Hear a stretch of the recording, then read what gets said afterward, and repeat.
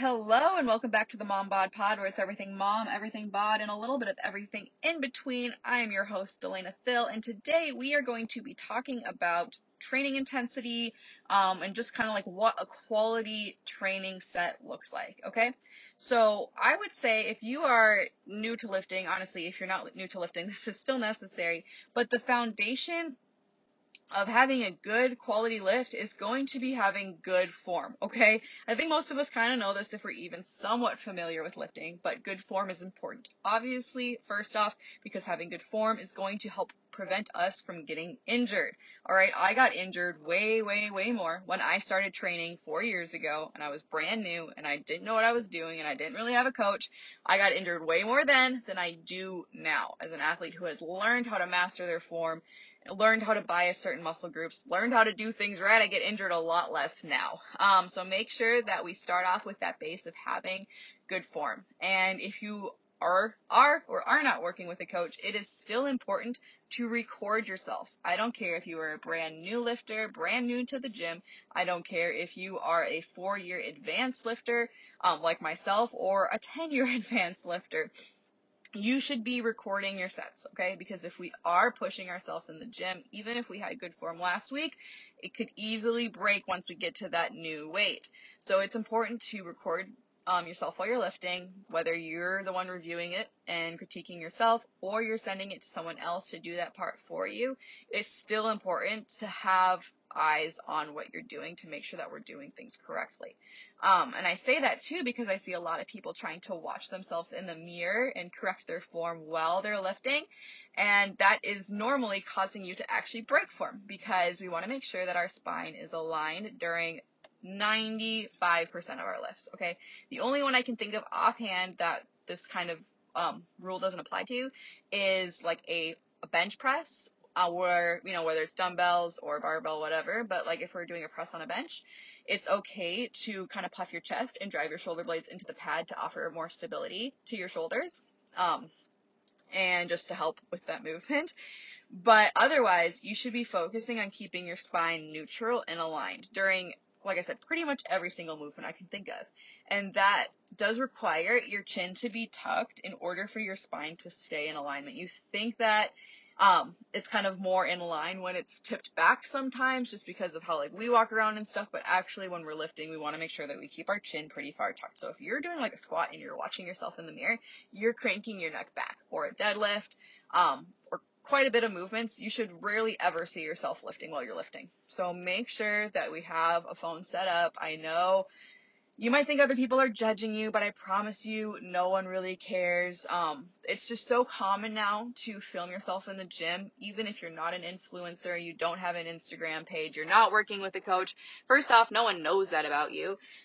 Second, it doesn't matter if you're advanced, if you're a beginner, you're just trying to get better, okay? They don't need to know your backstory. It just doesn't really matter. And I promise you, once you record yourself, like 3, 4, 5 times, you're going to get over it. It's not going to be uncomfortable anymore, and it's going to help you grow and make sure that you don't get injured. So it is worth it to record yourself in the gym. Okay, that was kind of a side tangent, but I'm going to kind of talk about training quality. Think of it as like almost like a pyramid. So having good form is going to be like the bottom of the pyramid. Obviously, super essential. Let's not even move forward into other aspects of training until we have good form established. That's the most important thing. From good form, it's really easy to move up to the next step, which is mind-muscle connection. So we want to make sure that when we're lifting, that we are using the muscle that we want to target, the muscle that we want to build with that movement in order to move the weight. So let me give you an example here. 4 years ago when I started lifting, I was at an LA Fitness and I was training with my husband. And I remember this clear as day, the time that I moved up from like 45 pounds on a lat pull down to 60 to 75 to 90 pounds in the span of like 6 months. And I was pulling 90 pounds on a lat pull down, and I was so stinking proud of myself for that.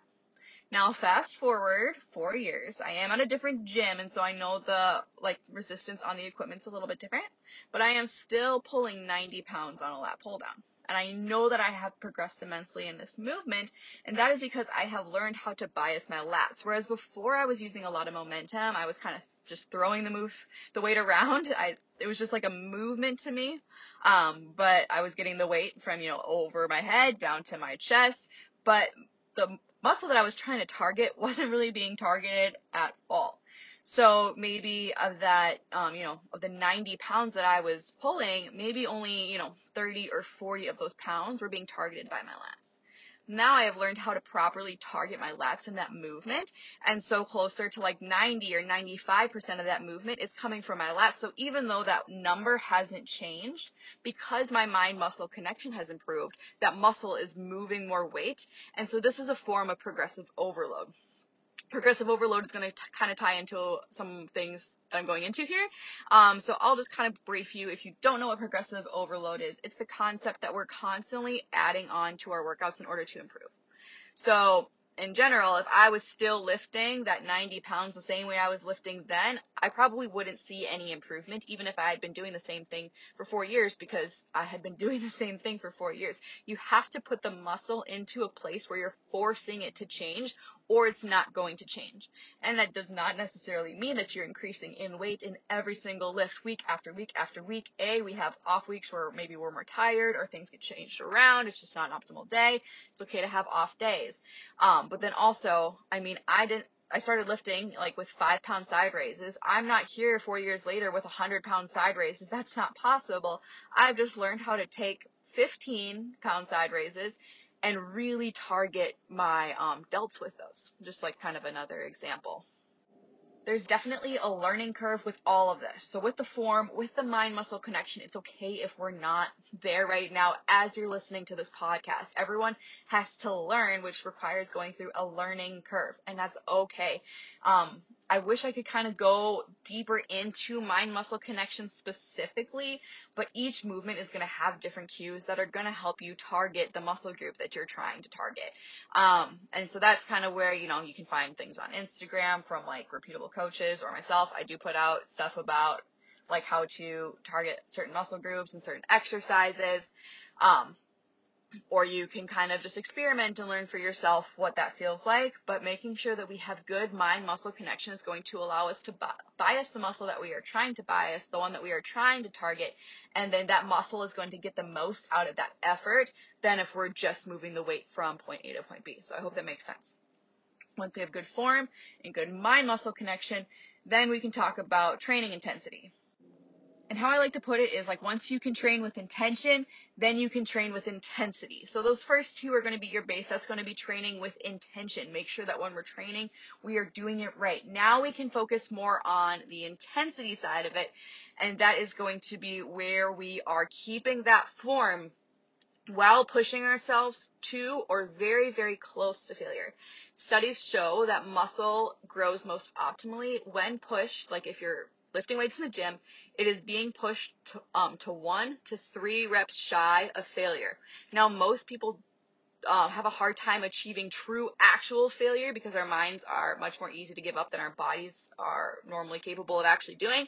So what I recommend is that in most lifts, you should be getting really dang close to failure, or at least like having failure with control with using that muscle, or like with the muscle biasing, So if we're doing like tricep extensions, for example, we want to quit once we feel like we can't do another tricep extension with our triceps, whereas we could probably throw form and mind muscle connection out the window and bang out a couple reps. Generally, that's not going to be something I recommend, okay? So training intensity means pushing through even when it's hard. We don't stop once we get to a pain barrier. We need to push through that pain barrier in order to see improvement because we have to give the muscle a reason to grow, okay? It's not going to grow unless we push it to experience something it hasn't experienced before, i.e. progressive overload, and I will kind of talk about that a little bit more specifically in a second here. But once it's experienced something it hasn't experienced before, that's when it's going to grow. So when I see a set from one of my athletes, what I do not want to see is them, well, obviously for other reasons, watching themselves in the mirror, but you should not really be able to be casually going about the lift, okay? If it's a higher rep range, those first, like maybe you're getting like a 20, 25 rep set. Those first, 10 reps or so, okay, I'm not really expecting you to be exerting yourself too hard. But on any given set, by the time we get to the halfway point, we should be experiencing like notable amounts of pain not really wanting to keep going, but pushing ourselves to keep going. The weight might start to get a little bit shaky. It might not be quite so smooth, but we're fighting to keep that weight steady. We're fighting to keep that weight smooth. We're fighting to have that stability. But what I like to see is like the intention is there the whole time, but there's more of like a focused intent in the first half of the set, and the second half of the set is more like that driving intent, where it's like, at first it's like, okay, we're establishing the mind-muscle connection, we're making sure we have good form, we're having a quality movement, and the second set is we are really pushing that good form and quality movement and doing our absolute best to make sure that that next rep happens. But we should be struggling, we should start to see pain in your face, we should be starting to push the pain barrier roughly halfway through your set. And those are the reps that are really going to count towards your growth. All the reps that are happening before the pain barrier are not really going to help you grow. They are just to establish that good connection with the movement and make sure it's solid.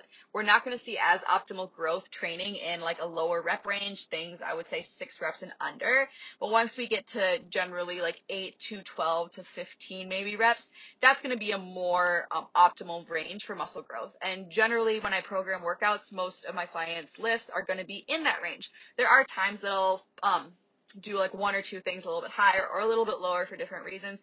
But in general, lifting in an 8 to 15 rep range is going to be optimal for muscle growth. So we can kind of see wherever you're at in that rep range, right about halfway is where we should really start to be experiencing the suck. And now we just have to get through the rest of the set while we're experiencing the suck. All right. That's going to be where we really want to see training intensity. Now, when it comes to progressive overload, how are different ways that we can like overload this muscle? How can we make sure that it is experiencing a new and more difficult stimulus every single time we step into the gym?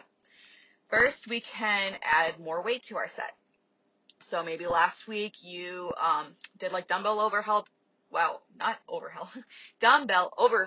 press for, we'll just say you did 20 pounds, okay? And now this week we can try 22 and a half or something like that. We can take the weight that we were at last week, and we had good mind-muscle connection, we had good form. One way that we can do progressive overload is to increase the weight. So we had a good set at 20s last week for a programmed rep range. Now we're going to try 22 and a half. I'm just going to stick with the same movement because we're already painting a picture in our heads here with this movement. Say you did the 20s for 8 reps. Another way to progressive overload is to try to push the 20s for 9 reps or maybe 10 reps. And then maybe once we get to 10 reps, that's when we feel more comfortable moving up to the 22 and a half. Because maybe you try the 22 and a half and you're like, okay, nope, that is too heavy. The 20s were working for me. I could get 8, but if I move to 22 and a half, I can only get like 3 or 4. So that's when we know that maybe reps is a better way to go about it, because that's going to be less of a jump. It's going to be easier for your muscles to push for that next thing. We can try to increase your rep range before we jump up in weight. So then we could go from, 8 reps to shoot for 9 reps. Can we try to push for 10? Or maybe the next week we push for 10, and then by the time we get to 11 or 12, our muscles are probably ready to go back down to 8 at 22 and a half pounds. Another way that we can implement progressive overload, like I said before, is just by improving the mind-muscle connection with that movement. Another way to do it is to slow down tempo. And that can oftentimes kind of go hand in hand with mind-muscle connection, because having a slower tempo is going to allow you to focus on that muscle more oftentimes. But it's increasing the time under tension if we are doing a tempo type lift. So whether it be the eccentric or the concentric, and both have like their pros to slowing down that part of the movement depending on what the movement is, and depending on the rest of your programming. And this is something that your coach should know about and know how to utilize these properly. But slowing down the movement as a whole, or just part of the movement, can help with mind-muscle connection, and it's going to help just the amount of time that muscle, like the tension is being placed under the muscle. So it's almost like increasing reps, but it's different, because the reps, like increasing reps increases the time that muscle is under tension, but we're doing it more spread out throughout the movement. So there's a time and place for that too. That's just not normally something that I add in as like a step of progressive overload, because I would rather see something have higher time under tension from the beginning of the movement, like if you were to get a new split. And then we'll keep that time under tension consistent, and then just increase in the weight and the reps. So we want to make sure that we are focusing on progressive overload and that we are improving in our lifts. Like I said, again, I'm going to say it so many times because I want you to think about this the next time you step into a gosh dang gym, that you need to give your muscles a reason to grow today. All right. Maybe you are low motivated. Maybe you wake up tomorrow and you're low motivated. I want you to pull out this podcast, hold on, I'm going to give it 5 seconds so I can say, go to 15 minutes and remind yourself that you are going to go in that gym and give your muscles a reason to grow today. We're not going to sit back and only half-ass our workouts. We are going to go full ass into that workout, and we are going to, hey, maybe you're literally training glutes and you're going to put your whole ass into it, and you're going to get what you want. You're going to force those muscles to grow because you are going to be working hard enough to elicit that growth.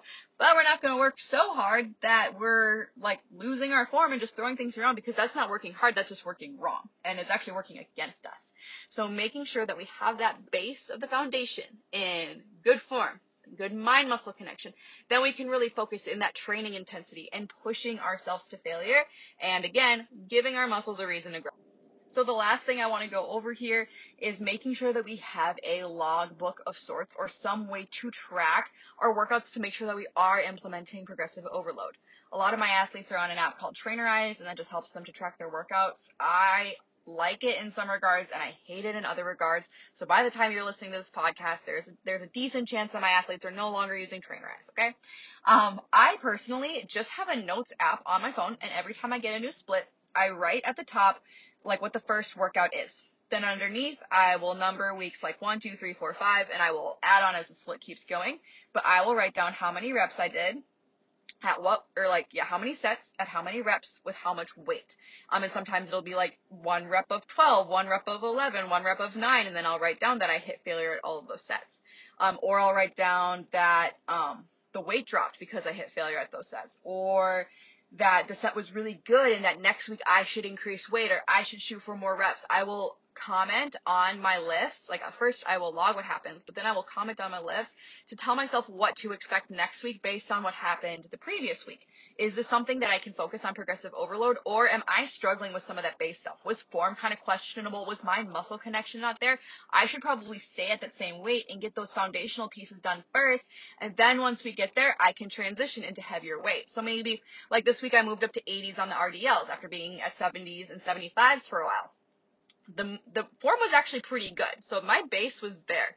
Mind muscle connection, however, was not. So while mind muscle connection technically isn't necessary to have like a good lift because your muscles are still moving that weight to some regard, I'm still trying to optimize my lifts, especially with something that's getting heavier. I want to make sure that load is not going onto my back. So I'm going to stay at the 80s until I have good mind muscle connection with them, and then I'll jump up on the 85s. So I wrote that down. I said 2 reps to 15 with the 80s. Poor mind muscle connection, stay here next week. I wrote that down in my logbook. So next week when I start my lift, I go back and see on my phone, just on my notes app. I don't have to carry around a pen and paper if you're not that kind of person. I will go back and be like, okay, this is my game plan. I remember doing that last week. I remember feeling that way. I remember thinking that. Let's stick at the 80s and see how I feel. And maybe I do a set at the 80s and I'm like, oh, shoot, that was surprisingly easy. Let's just try for the 85s. I will say I don't think that's going to happen to me next week, but maybe that happens, and I can write down, like I did 1 set with 80s, I did 1 set with 85s, and then I did an extra half set with 85s until I got to failure because I wanted to make sure I really optimized on that movement, and that first set was a little bit too easy. Whatever, I can write all of this stuff down and make sure that I'm keeping myself accountable to progressive overload by actually monitoring it. And this is another reason why coaches, myself included, recommend that you don't split jump, that you're not changing your workouts up frequently, because we want to make sure that we are implementing progressive overload. And if we are doing different movements, there's no way to track if we're implementing progressive overload. If we're changing up the order of our workouts like excessively, there's no way to track if we're implementing progressive overload, because if you do something so my RDLs are my last thing in my workout. If I bump them to the first thing in my workout next week, I bet you I could do the 85s. But my muscles are already fatigued by the time I get to the RDLs, so I'm consistently the same amount of fatigued, or at least close to it. So I know that I'm still getting consistent data, if that makes sense. But if I'm juggling things all over the place, it doesn't allow for consistent data. We don't know if we're progressive overloading, and we're shocking our muscles, which is going to cause more delayed onset muscle soreness, or DOMS, which is just more inconvenient to you. It can inhibit recovery to a certain extent. Your body is going to get more familiar with recovery to a certain set of stimulus. We're going to be able to really grow more after like the first 2 weeks of a split, like once we get into weeks like 3, 4, 5, 6, and on and on and on. the longer you can stay on a split that is working for you and you are seeing progress in, the better for muscle growth, okay? I am saying this as someone who got my most recent split, I'm pretty sure it was like January 4th of 2022. It is February 17th, I think. It's close to that, in 2023. So I have been doing the same workout split for over a year, and I do not complain about it because A, I love the workout split. It's working for me. And I guess that was B. It's working for me, okay? I'm seeing the progress I want to see in my physique, so why would I want to change something when it's working? And the longer I can stay on it, the easier it's going to work for me. Now, I am coming to a point where, because I'm getting closer to a contest prep or just like getting closer to being leaner, we're going to want to be biasing some certain muscle groups coming up to stage. So I do know that a new split is ahead for me, but I have been really content on the same split for the last year. If it's not broke, we're not going to fix it. And that goes for a lot of things in coaching. If your food, okay, this is obviously a tangent because we're talking about training, but if your macros that are set for you are helping you to achieve your goal, do not think that your coach is being lazy by not changing your macros week after week after week. Honestly, that is a sign of things working. They came up with the plan that got you to that spot, and you as an athlete are executing well enough that they don't need to change anything.